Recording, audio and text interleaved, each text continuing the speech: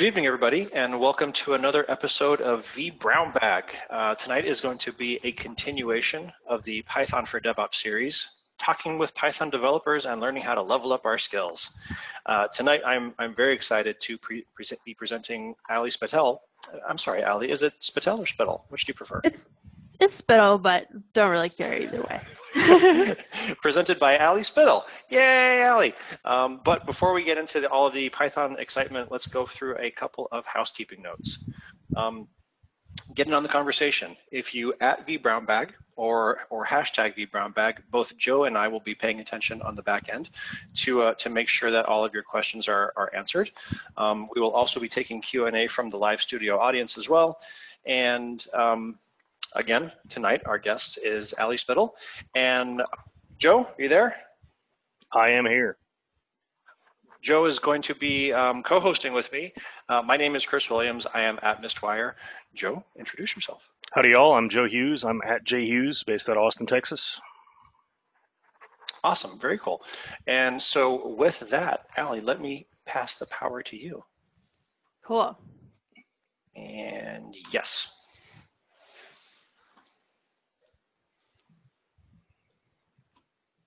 Awesome. Moving past tutorials. I see it. Awesome. Awesome. Let me go to full screen. Cool. So today we're going to talk about problem solving for programmers and moving past the cycle of tutorials.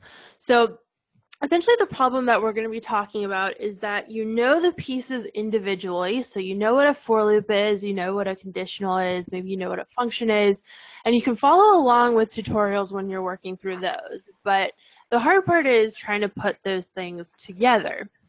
And so a little bit of an introduction to me. I was a software engineer for a decent number of years, and then I transitioned over to teaching other people how to code. I started in person at General Assembly, which is a coding boot camp, and now I teach people online through blogging, and I'm back to being a software engineer and what's called a developer advocate for an awesome community for developers called Dev. So I've worked with a ton of junior developers and have worked with a bunch of beginner programmers to see them start their coding journey. And in my experiences with all of that, I've really noticed that the thing that people struggle most with is, especially at the beginner and intermediate levels, is putting the pieces of programming together and knowing which pieces to use in which context. And most programming contexts or courses don't actually teach that context. They teach everything from top to bottom and how to put the and what pieces to use, but then they don't actually show you how to put those together and problem solve for yourself. So that's what we're going to talk about tonight. So the roadmap is we're going to talk about how to plan for projects and even pick a project in the first place. We're going to talk about breaking down problems and how we would do that. We'll also talk about something called pseudocode, and then how to actually put those pieces together and write the code yourself. We'll also talk a little bit about debugging and refactoring your applications so that they're easier for other people to maintain after. So the first step in the process is having a project. And in a lot of cases, this will be given to you through either work or through some education program. Maybe you're in a boot camp or in a computer science degree. But sometimes if you're self-studying or you're trying to do a side project, you're going to have to come up with that project yourself. And in that case, there are a couple places you can look. So I love solving code puzzles. They're not super real world, but they're really fun for learning coding concepts and really challenging yourself. And I love how they have different levels on them so that you can pick something that's really tailored to where you're at right now. So some sites to find those coding puzzles include Code Wars, HackerRank, and Project Euler. Project Eulers are pretty mathy, but the other ones have a huge range of problems. Is that how that's pronounced? Euler? Okay. I've been calling it Euler for a while, but it's Euler. Okay, thank you. I didn't know that. But Euler's the mathematician, yeah. Okay. German? Thank you. For sure. So these are great for flexing your problem solving skills, but don't necessarily look like real world applications. So another thing to do is to build an actual application. So I always try to give the advice of thinking of the subfield that you're in or what you want to do in the future. So if you want to work in the insurance field as a programmer, or if you want to work doing game development or doing data science, think about the different problems that you'll find within that subfield and try to find a problem or a project that you could build that would show off those skills, and try to do something that's a little bit outside your skill level so that you're growing. If you're not challenging yourself, then you're not growing. I also have a link that I can send out in the chat for a bunch of different application ideas. Let's see. Awesome. I know how to do this. Here's a great article for a bunch of different app ideas. I will add those to the show notes as well when we're finished. Awesome. Every time you Awesome. put the to-do list, a puppy dies. That's fantastic. Yeah, I hate the name. It's so sad, but it's a great article. It's a pretty funny name, but it is a little bit sad as a puppy owner. Oh. So then once we have a project that we're trying to build, we also need to decide what tech and tools we're going to use. So think about what the problems are that you're going to face and what technologies are going to be best to solve that. So do you need an application that's super, super fast for the user, or do you need something that's more developer friendly? Do you need something that's data science focused or a web app? Do you need a huge web app or a small web app? All of those different decisions go into deciding what tools and tech you're actually going to use for your project. So that's kind of the next step in the process. And if you don't know the tools and technologies that you're going to need to build that thing, you're going to have to learn them. And so I know the title of this talk is Moving Past Tutorials, but a huge tip here is to actually use tutorials, but only use one or two. What I see a lot is that people get in this cycle of tutorials. So they keep doing more and more and more tutorials on the same topic, but they're not actually building anything with that, and they're still not fully grasping it. So instead of getting stuck in that cycle of just doing more and more tutorials, instead do a tutorial. If you don't understand that tutorial at all, then do another one. But once you at least somewhat conceptually grasp what's going on, then go ahead and try to build something with that. And so this is where our project comes in hand. So you're still going to have the tutorial to rely on. If you forget something, you still have Google available to you. And if you forget the details, you can come back. But you're going to have a much better chance of understanding something if you build something rather than just reading about it a bunch of times. Also, when you're going through those tutorials, make sure that you're actually writing down the code yourself instead of just copying and pasting things in. It's not going to make things stick for you. If you write things out, then that will probably help you more. So the next thing that we need to do once we have our tools in place, we somewhat understand the technology that we're trying to use, we need to understand the intent of what we're building. So if the client is you, if you're building a side project or something like that, the intent is pretty obvious because you're the one deciding that intent. But in more real world situations where you're working with a company or something along those lines, then we're going to need to understand their needs for this application. So whose life will it improve, who will be the user, and understanding that context is going to make you able to implement features in a way that's going to benefit those end users. It's also going to give you a purpose when you're coding. So make sure you're asking questions in those client meetings or whoever you're interacting with in order to fully understand the problem. And if you're doing coding puzzles, think about why you're doing those puzzles and what you're trying to learn from them. So, for example, in college, linked lists totally tripped me up because I didn't understand why we'd ever need them because we had arrays. And if I had understood why we needed linked lists, then that would have totally changed my whole learning process. So make sure that you're thinking about that why and that intent in order to really drive your learning. So once you understand the why and the intent, you also need to know the features or the what of what we're building. So what are the attributes that are going to make up the final project? What does the client want the project to include? How do those need to be implemented? Which ones do you prioritize? And make sure to ask questions to get those details. So which ones are most important to the end user? And make sure that you're writing these things down. Even if you're given an assignment verbally, writing down your thoughts is still important. And if you're getting the instructions verbally, make sure that you're taking those notes so that you know exactly what you're trying to do. So trying to remember the discussion or the specifications after the fact and relying on your memory alone is really difficult. If you write down your thoughts, then those are permanent and you'll have more of a chance to revisit those after the fact. So I use Google Keep for writing my notes, and I don't worry about formatting at that point. I come back and format stuff after the fact. I just write and try to get something down. And if you're getting the assignment in written format, like maybe for a school project, make sure that you're reading through the assignment a couple times and ask any contextual questions you have. So the next step in the process is identifying the minimal viable product. So now you understand what you're trying to build and why. Now you have to identify what the minimum thing that you could create that will still benefit the users and that can still go out into production.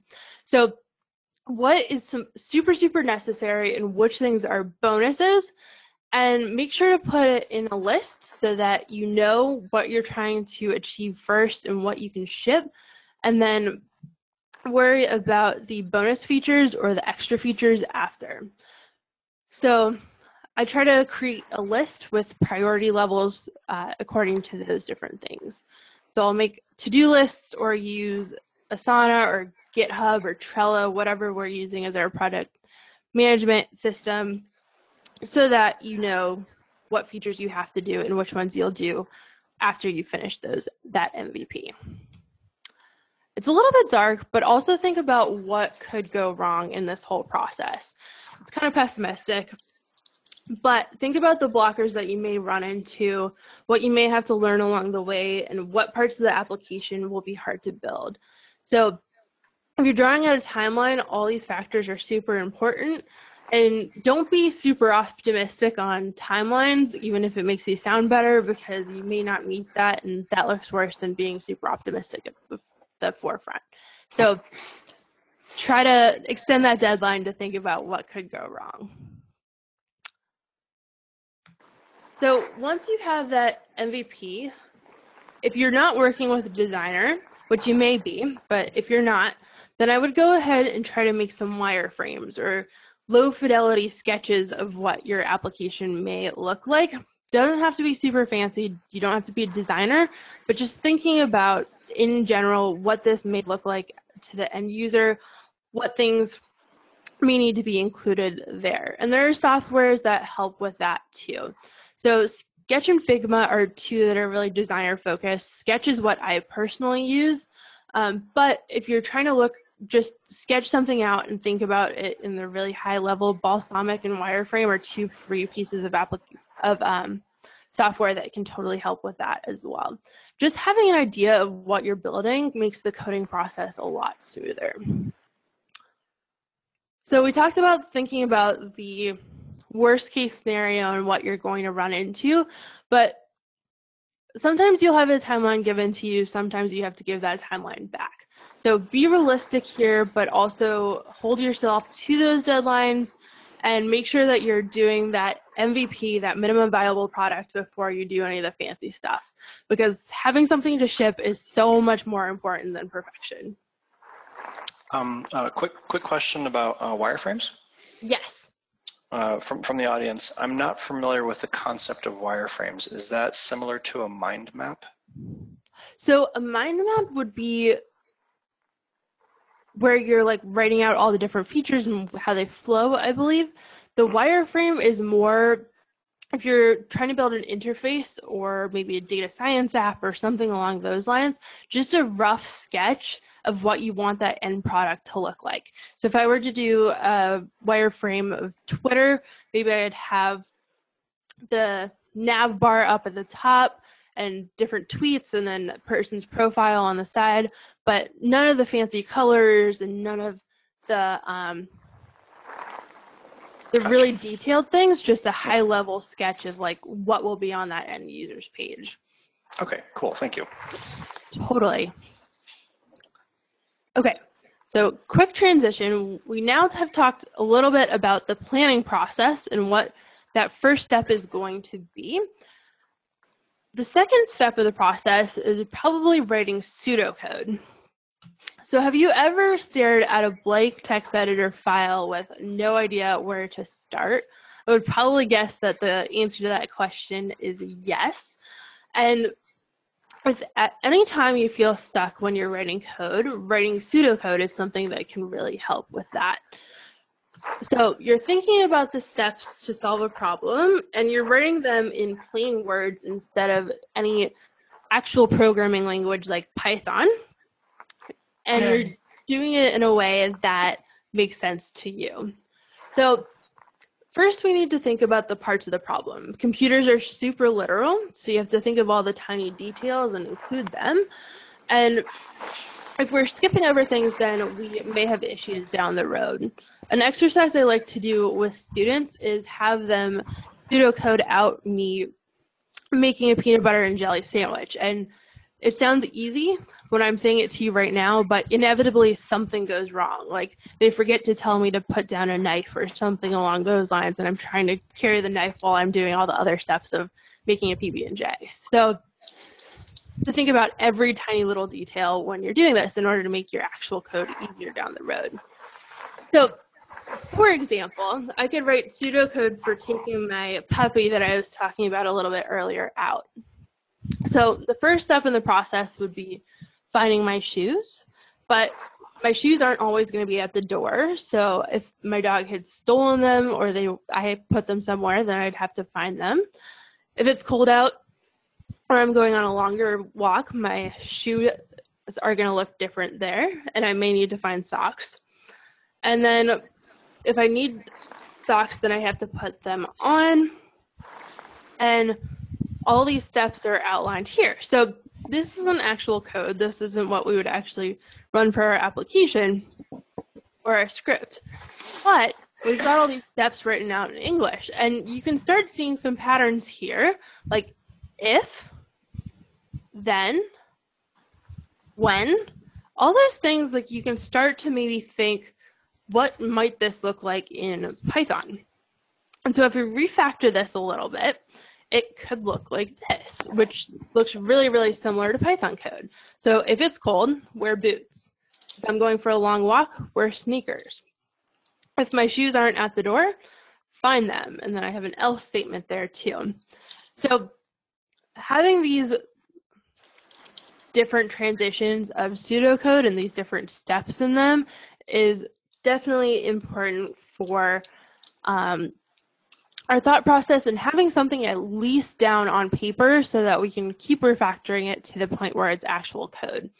So this still isn't like compiling code. This isn't going to run, but it's a pretty good first step. So a couple of questions. Yes. So first of all, we had one from the audience, which was, why would you start working on the UI before the actual code?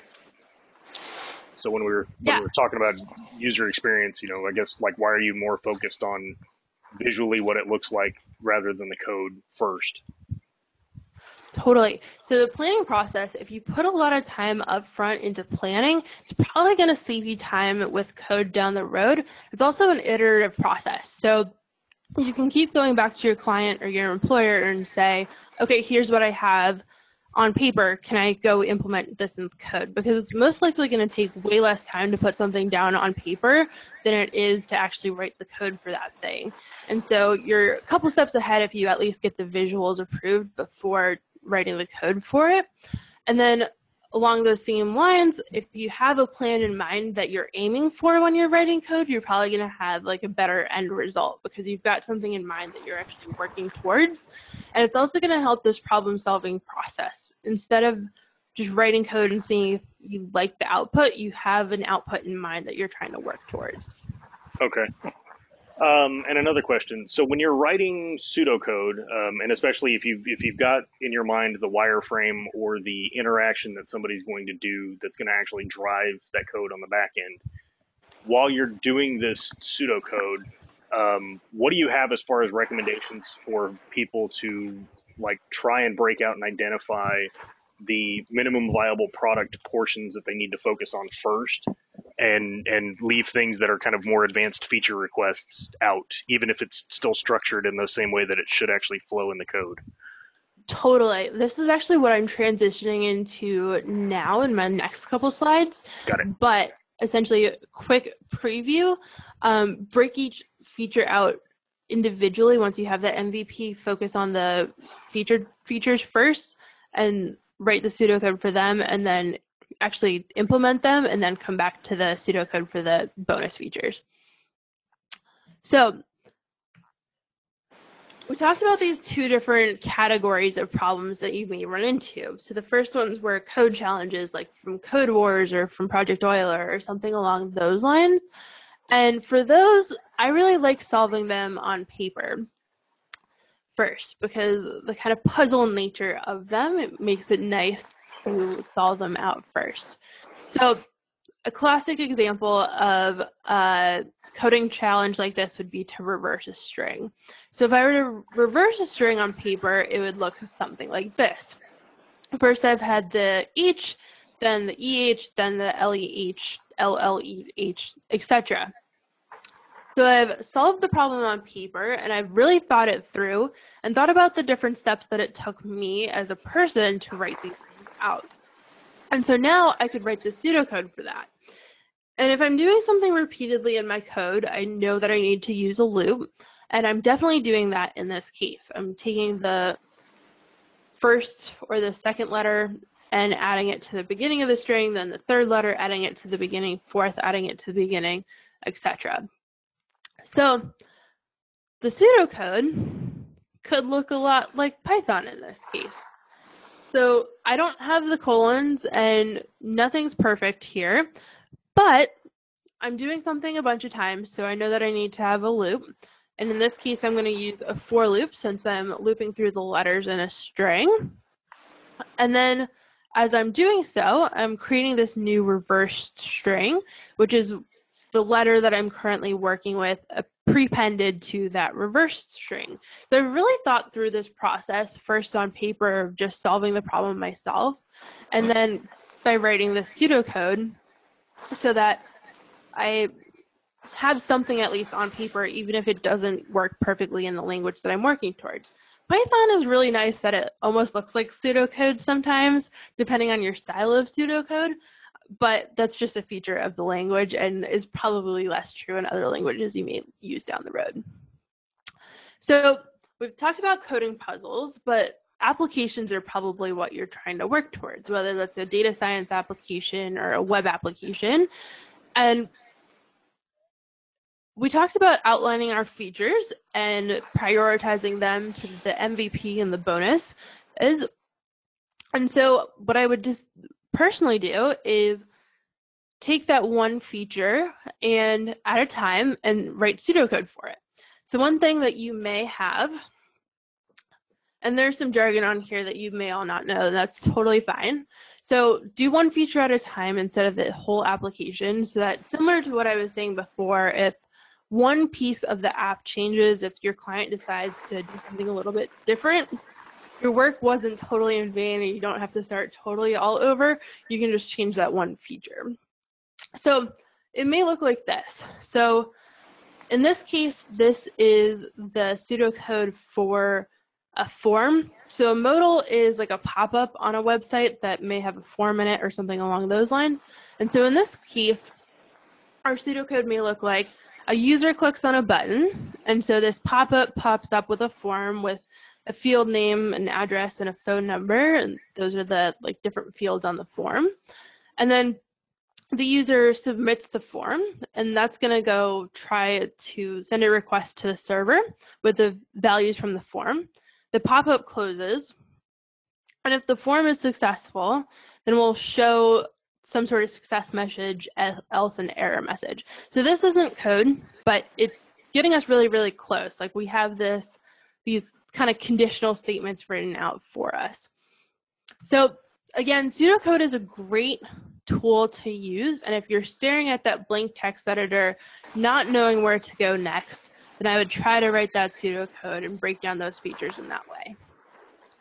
So once you have your whole entire process outlined, you have your features planned out, you've got your MVP, you've pseudocoded your application or your feature. Now you actually get to the coding process. And hopefully this process is a lot easier now since you went through all of that extensive planning. You've already gotten a huge chunk of the way there. And writing the code should at this point be close to just getting the syntax down on paper instead of actually doing the problem solving while you're coding. You're separating these processes out so that you're thinking through the problem, thinking through the pieces that you're going to need, and then writing the code afterwards. As you progress in your career and you get further and further along, these things may condense a little bit. Like my pseudocode doesn't look like this anymore. It looks more similar to actual code, but it's still really helpful to get those thoughts on paper or on your text editor or something along those lines before you're actually writing the code. You're planning through the process before actually doing the implementation. So now I have advice for when you're actually going through the coding process. So the first one is to solve small problems, not big problems. So you're trying to make these steps in your pseudocode as small as possible. And the same thing with your features when you're trying to identify those at the beginning of the process. And so an analogy I like to use is I am really big on writing to-do lists for things. So I have my tasks for my day all outlined for myself. And I try to make those steps pretty small so that I'm getting quick wins. So I'm just achieving these things and checking them off my checklist. And I think the same is true with code. So you have these problems broken into really, really small little chunks. So you can solve them all individually rather than trying to focus on a big problem, because big problems are difficult and solving a big problem all at once is really hard. But solving smaller problems individually is a lot more achievable. And so I view your application as a set of small problems rather than a huge one. The smaller the problem, the easier it is to solve and the more you can achieve. So break these down into as small things as possible. And making these problems and doing the pseudocode and all that should be the bulk of your time.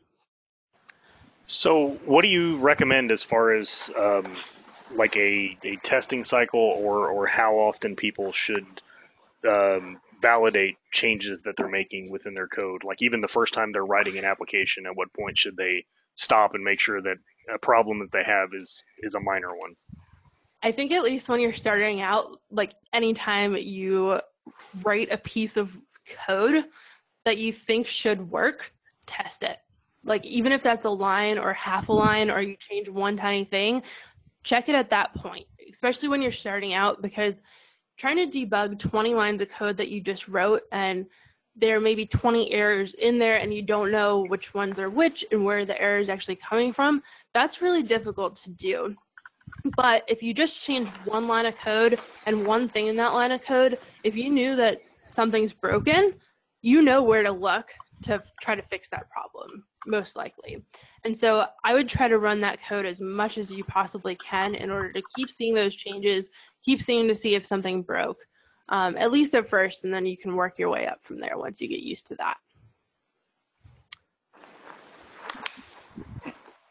And then another piece of advice here is that when you're trying to solve a jigsaw puzzle, you do so methodologically. So instead of trying to just fit random pieces together and seeing if that will work, you normally solve the outside first, and then chunks of the puzzle that are build up images. And so the same is true for code.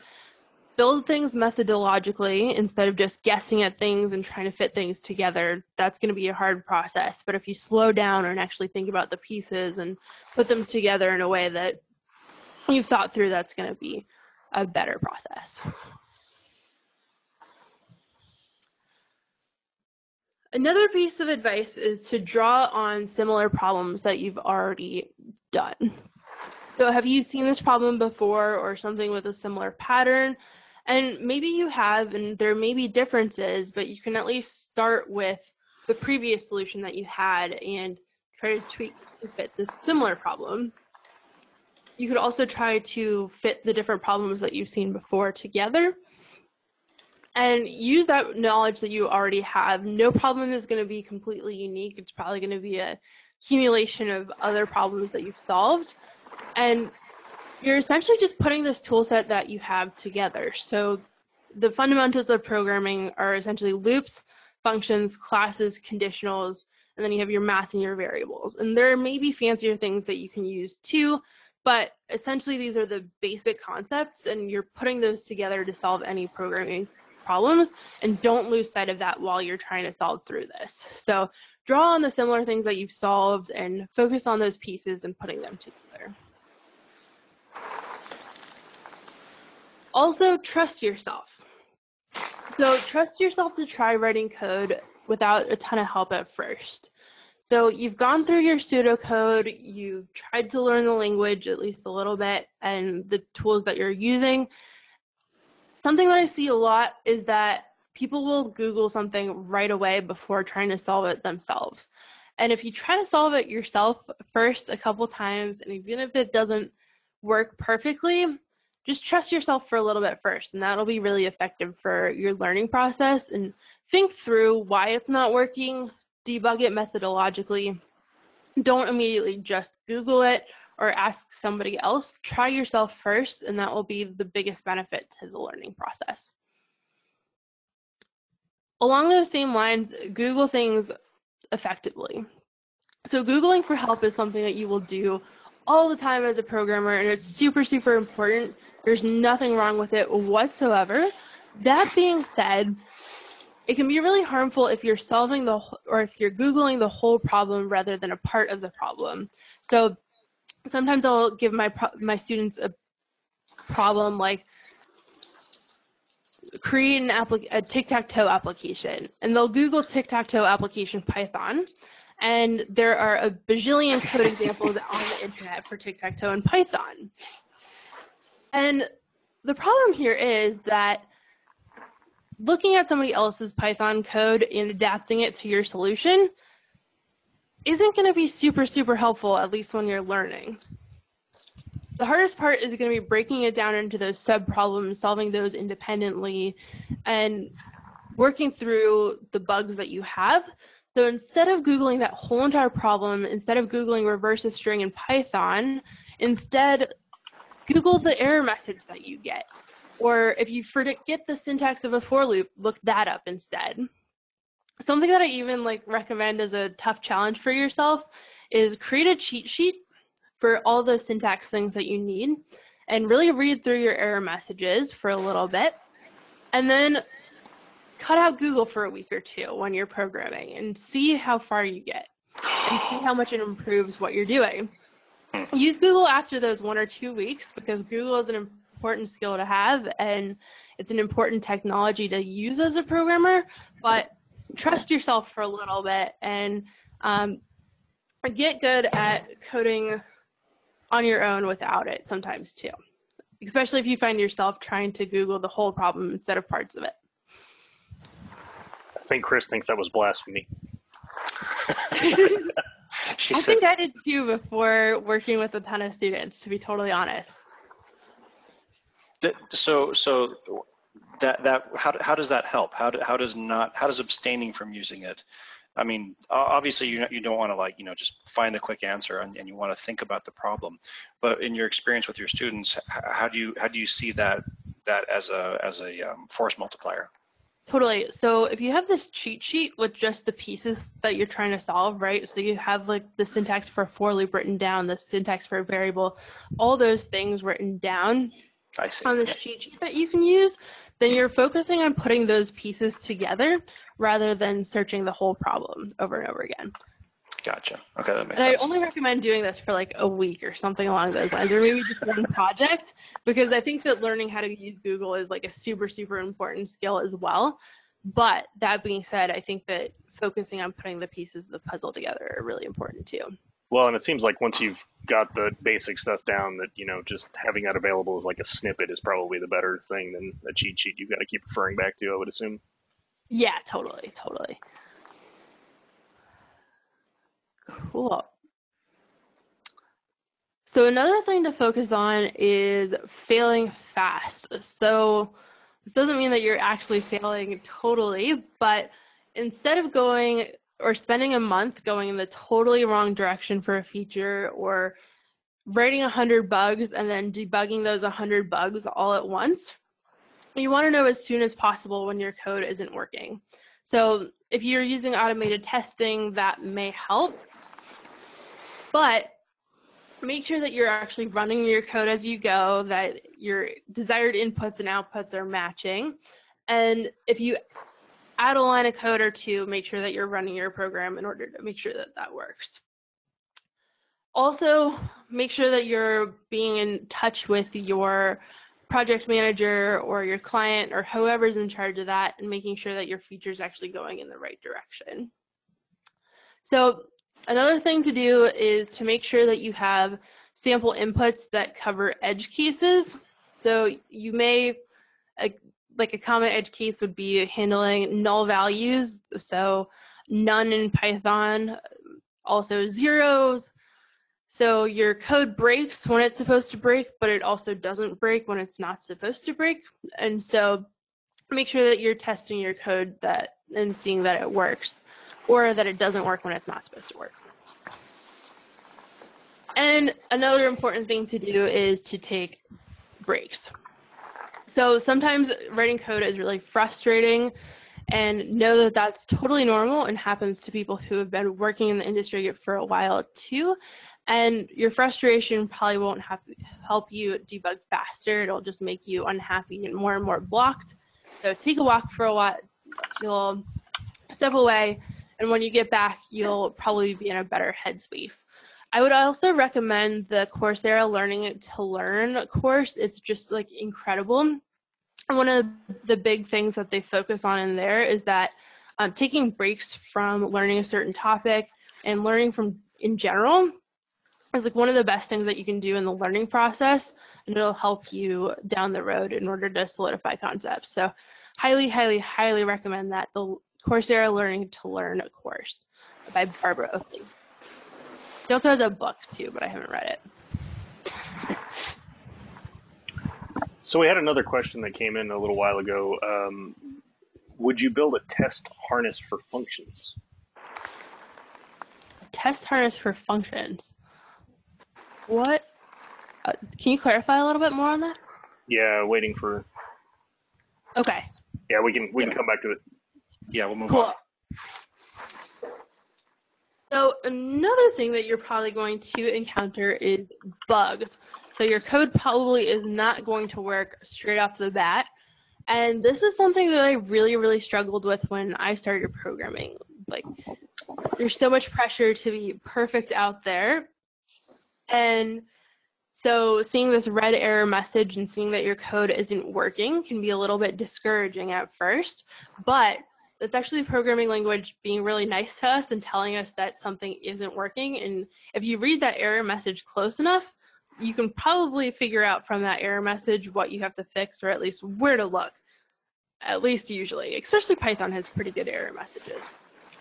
So one thing that you can do is print your variables out using print statements. And so you can walk through your code printing out what different variables are at different points, and that will help you debug there. But my favorite tool is Python Debugger, or PDB, and this will allow you to add like pausing points to your code. So it will open up in your, when you run your code in your terminal, it will open up REPL, so similar to like IPython or any other REPL. You can actually interact with your code at the point that it's stopped at. It's like a pause in your code. And this is like a magical tool and something that I would really, really experiment with. It's totally changes the debugging game. That is a fantastic segue for everybody listening. If you did not see Chrissy Wainwright's talk on 717, Python debugging with PDB, now would be a good chance for you to click back and check out the previous episode as well. Amazing. Thanks for the plug, Allie. Awesome. Yeah, totally. That's awesome because she goes way more in depth, I'm sure, too. So she totally got into everything, stepping and going into functions and not functions. It was a great talk. Okay. Yeah, PDB is amazing. Yeah, it really is. It's like one of my favorite tools. And I'm shocked by how few people know about it, too. Like, even experienced programmers, I sometimes am talking to them and they haven't heard of it. So definitely check it out. And going back to my initial kind of segue into this section, love your error messages and actually read them too, because they're really helpful and will almost always tell you at least where to look and what might go wrong. So don't just ignore them. Don't just say there's an error message there, I'm just going to go back to my code and read my code. No, read through that error message, look at the line numbers it's mentioning, all of that, because that's important too, and will help you get closer to the solution. Okay, so now we've planned through our code, we've pseudocoded it, we've written the code itself, we've debugged the errors that we've had along the way, and now we're going to talk about refactoring. So refactoring is the process of making our code more understandable and maintainable so that somebody else in the future can help out with our code, or even just our future selves. We can go back to it and understand what's going on and have code that we can easily add more features to or update when a new version becomes available. All of those things are really important for building software that lives a long time. So Python actually has this Zen of Python poem built into it, and I love it. My blog was actually named after the Zen of Python for a long time, and I have it framed up in my apartment as well. So I would really, really read this and internalize it because it has so many great rules for programming and writing code that other people can understand. So things like simple is better than complex. Your aim is not to write this super, super complicated code. It's writing simple code that other people can understand. Readability counts. Somebody reading through your code, that's important too. And errors should never pass silently. That's another great rule there. So definitely read through this Zen of Python. It has a ton of wisdom in it. And it's something that I think all programmers can deal with internalizing a little bit more. I love the now is better than never. Oh yeah, I love the Easter eggs in it too. Like there should only be one and preferably only one obvious way to do it with the minus signs. Right. That's a great Easter egg. Okay. So some rules for this debugging process that these fit into that Zen of Python. So use clear variable and function names. So I see a lot of like one-letter variables or function names that don't really explain what the function is doing. Make sure that those are clear and that somebody else down the road can understand. Also, write functions that do one thing only. So instead of writing a function that does 18 different things and handles your whole program from top to bottom, they're more understandable, readable, and maintainable if they just do one thing. If you have some sort of bug, when you have a short function, it's easier to find the source of that bug because you can go to the function that is handling that piece of logic. And your code's going to be more reusable. You can use that function in other pieces of your code. So if you're writing a function that could be named with an and in the name, it should really probably be two functions. Also, write documentation. So two tools that I love for writing documentation in Python are Sphinx and Google Docstrings. Google Docstrings are a way of formatting Python documentation so that the different variables and functions and arguments and all of that are explicitly laid out and explained, and there's even like sample code in there. It's a great way so that somebody else reading your code down the road can understand it. If you have an open source library, especially, other people can contribute to it. And then also Sphinx actually takes those Google Docs strings and will build like a documentation website based off of that. So it's a really cool tool for that as well. And a general rule of thumb, if you're writing comments in your code, is to use them as the why of your code instead of the what. So why is your code doing what it's doing? Why does your code look the way it does? Those are important questions to answer for the next person that's coming along. The next slide's a controversial one. And you definitely don't need to follow these rules explicitly, though I think 3 or 4 years ago, decided to challenge myself to do this for one project, and I've kind of stuck with it because I think that it ends up in really maintainable and readable code. So I definitely go with these. You don't have to, they're controversial, but essentially classes can be no longer than 100 lines of code, so make sure that your classes are relatively short. Your methods and your functions can be no longer than 5 lines of code, so that makes them pretty short as well. Wow. Yeah, that's the really controversial one usually. And I think that like 7 to 10, I think a lot of people use 7 to 10 instead, and I think that that's a fine rule as well. But I think just thinking about it in those general terms of, okay, it's going past that 7-line mark, maybe I should refactor this into 2 functions. Pass no more than 4 parameters into a method, and then this is kind of less relevant for this discussion, but controllers can instantiate only 1 object. So these rules are super, super strict, but I really like them. They're something that I use personally, and so I wanted to include them for that reason. Also, you should go watch all Sandy Metz's talks because she's the best.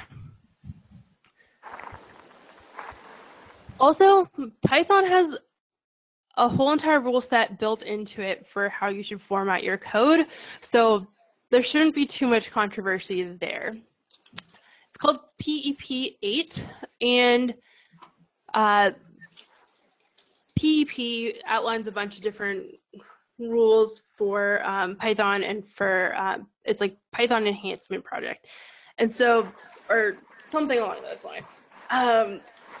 And so another rule here is that code is read way more than it's actually written. So instead of everybody just writing new code and that being the way that things go, you have to read a lot of other people's code and understand what they're doing and understanding that code in order to write your own. So Python has all these rules, such as 4 spaces for each level of indentation. Lines must be less than 80 characters long. Use absolute imports. So all these things are outlined and they're all written out for you to read. You can use extensions within your text editor or something along those lines that tell you when you're breaking these rules. And so just generally following them is the best practice. So throughout this talk, we've gone from the planning process into the pseudocode and the planning process. Then we've talked about writing the actual code, then debugging, then how to clean up that code and follow best practices. And that kind of brings me to the end of my slides, but I can definitely answer any other questions that you all have for me. I'm currently looking up Sandy Metz. Holy mackerel, she's amazing. She is. Her book, Pooter, Practical Object-Oriented Design in Ruby, is like one of my favorite books ever. And I was not following her. I'm gonna now. Yay, new follower. Awesome, cool. Joe, sorry. Have any additional questions have rolled in? I was fanboying over Sandy. Joe, are you there? Yep, Joe, did we I'm lose you? here. Sorry, nope, I'm here. Yeah, no, I was double checking. I didn't see any in the background. Cool, awesome. Ali, this was absolutely fantastic. Thank you very much. So what I'll do is I'll take all of the links and mentions that were in your talk, and I'll add them into the show notes. Folks are saying thank you, great job, appreciate it. That was fantastic. That was super fun and very informative. Awesome. What's the next thing that you're going to be doing with? Is it called dev.to, dev2? What do people commonly call that? Yeah, so Dev2 is a community for developers. I'm always trying to get more Python content on there because I'm originally a Python developer. That was my first programming language and where I worked for my first couple of years. So I'm always trying to get more Python content on there. So if you have Python blog posts or anything along those lines, please cross-post them. You can use a canonical URL, which is how you keep your SEO intact when you're posting blog posts to multiple places. And cool. You can write about anything on there, and it's a great place for gaining some traction for those blog posts. So awesome community, super, super supportive. Can't recommend it enough. Then I will start cross-posting my Python stuff from my blog. I'll hit you up on that, definitely. Cool. Cool, awesome. All right, one last quick peruse. Solid presentation, Ali. Great presentation, thank you. Several comments and positive affirmations, but no additional questions. I think we've gotten them all. That was fantastic. Thank you very much for doing this for us tonight. Thank you.